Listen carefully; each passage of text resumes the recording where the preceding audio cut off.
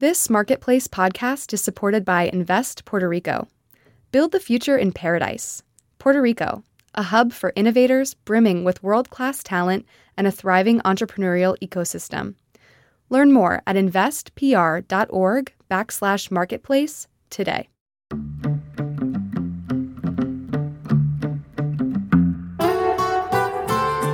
Hello, everyone. I'm Kimberly Adams. Welcome back to Make Me Smart, where we make today make sense. I'm Kai Rosdahl. Today is Wednesday, 17 January.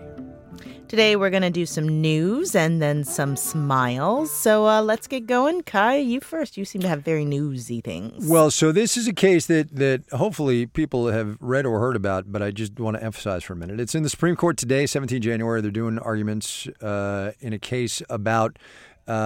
Nominally, it's about commercial fishermen, but in reality, it's about this thing called the administrative state and something called the Chevron deference. I don't want to get all wonky here, but it has been the practice for decades, going on 4 decades now, based on a Supreme Court decision of the mid-1980s, that regulatory agencies in the government, which are stocked with experts on every subject under the sun, are entitled to some degree of deference when relevant laws and regulations are called into question because they are the experts. The case in the Supreme Court today sets about to challenge what is called the Chevron deference. And there are some justices on the court who seem ready to overturn that practice or doctrine. And I will just say this. The administrative state, the regulatory agencies, and the experts therein are how this economy runs. It's why and how we have things like clean water.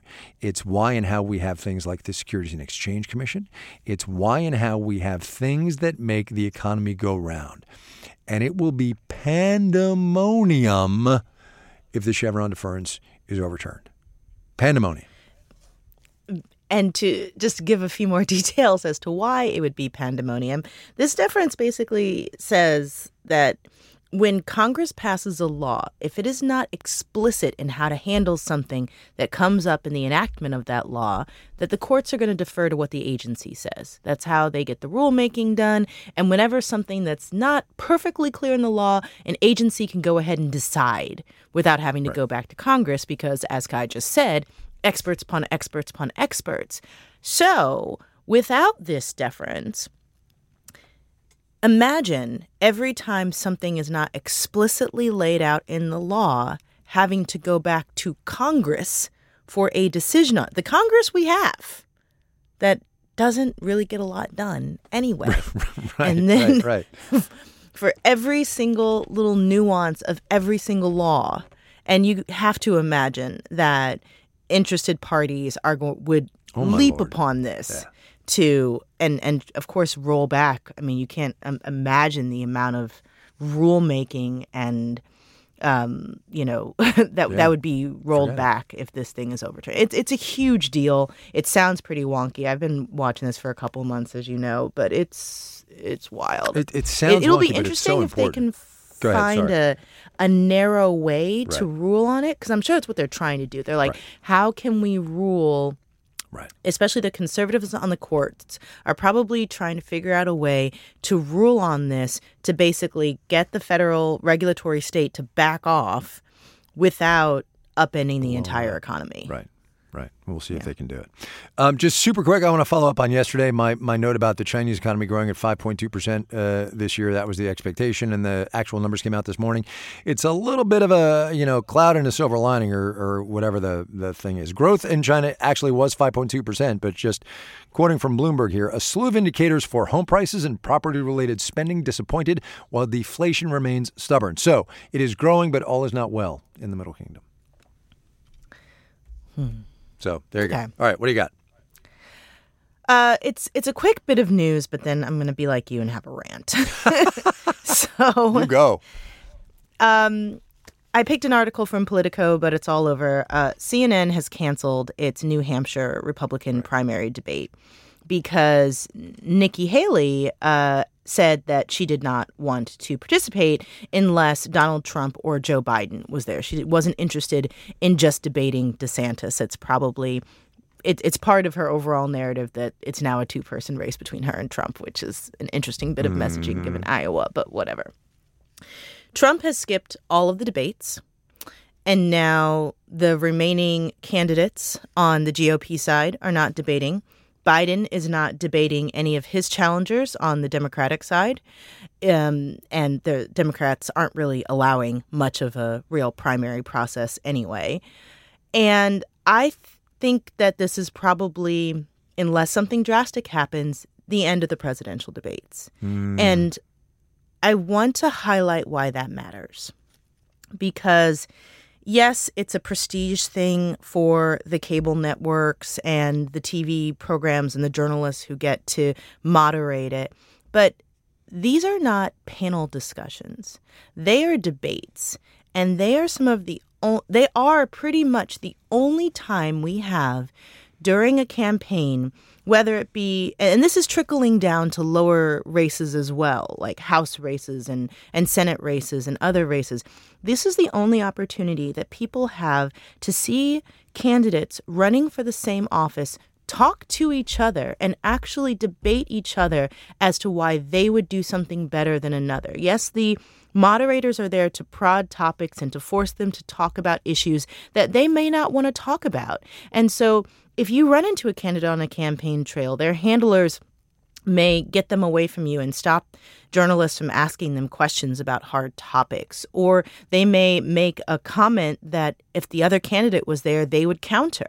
But what happens when you don't have debates is that these candidates only talk about what they want to talk about, when they want to talk about it, with no fact-checking or filtering, and no fact-checking, and they get to run any response to what their competitors say against them through their messaging machine, right?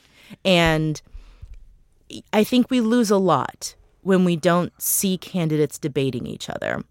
And I think it's a real loss. And sure, you can get a little bit of it from the town halls where regular voters and constituents can go and challenge candidates, but it's not the same, and you're not getting them against each other.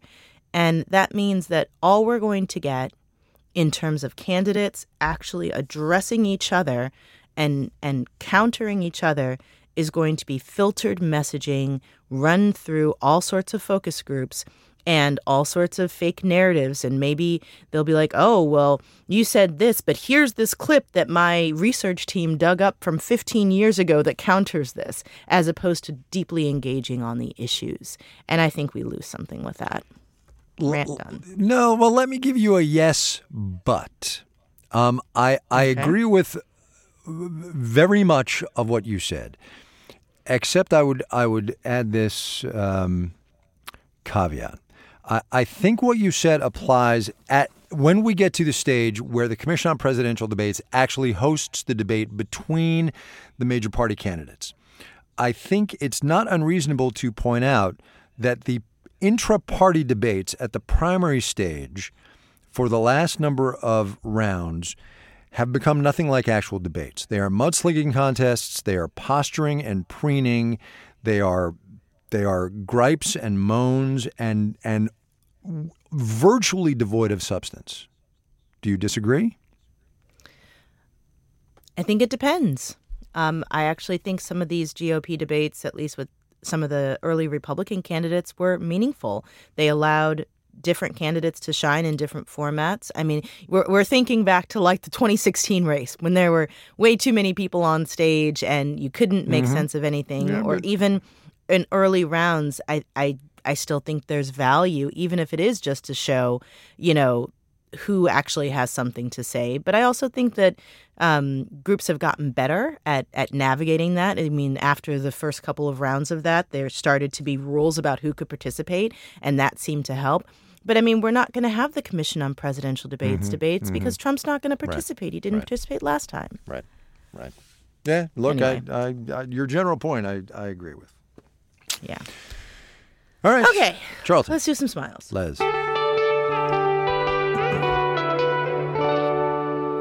right, go ahead. You go first. I was so excited today when I saw articles popping up saying, rumors are circulating that James Webb has discovered life on another world. But then as soon as I saw that article, I saw an Ars Technica article that says, no, the James Webb Space Telescope hasn't found life out there. At least not yet. Rats. But cool, there though. is a debate. And I love when you can get these little windows on sort of like internal debates within very niche communities. But anyway, I'll read a bit from Ars Technica. The rumors have been out there for a while now, percolating through respectable corners of the astronomy and astrobiological community that the James Webb Space Telescope has found a planet with strong evidence of life. Some of this sentiment recently bubbled into public view when the British news magazine The Spectator published an item titled, Have We Just Discovered Aliens? In accordance with Betteridge's law of headlines, the answer to the question posed in this headline is no. Anyway, but is it a hard no? That's a more difficult question. So apparently there's going to be a paper coming at some point that they expect will have strong evidence for a biosignature on an exoplanet very soon. That'd be cool. And they have a quote from a British astronaut that says potentially the James Webb Telescope may have already found, alien life. It's just that they don't just want to release or confirm those results until they can be entirely sure. But we found a planet that seems to be giving off strong signals of biological life.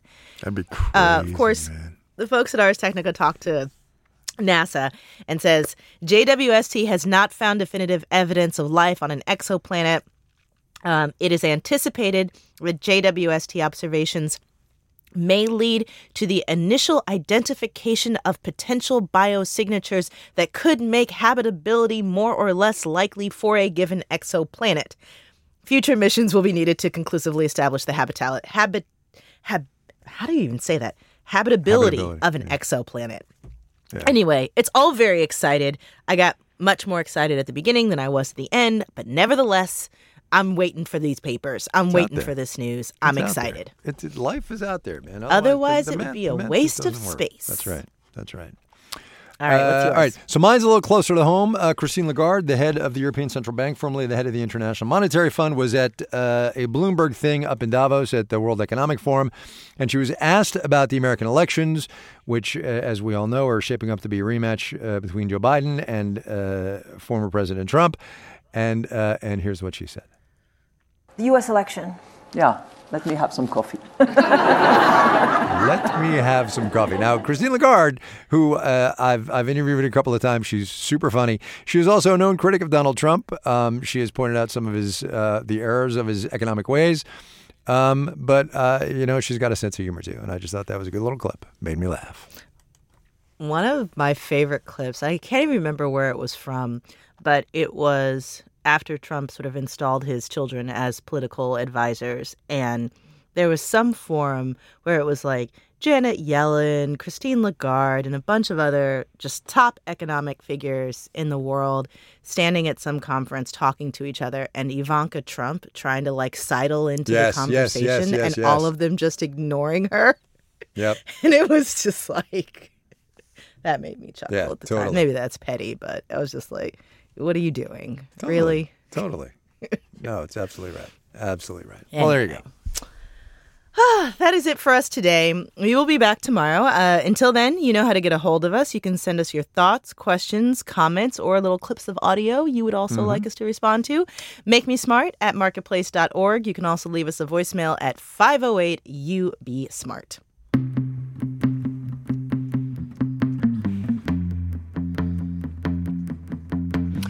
Make Me Smart is produced by Courtney Bergseeker. Ellen Rolfes writes our newsletter. Today's program was engineered by Charlton Thorpe. Tila Menchaca is our intern. Ben Tolliday and Daniel Ramirez composed our theme music. Our senior producer is Marissa Cabrera. Bridget Bodner is the director of podcast, and Francesca Levy is the executive director of digital.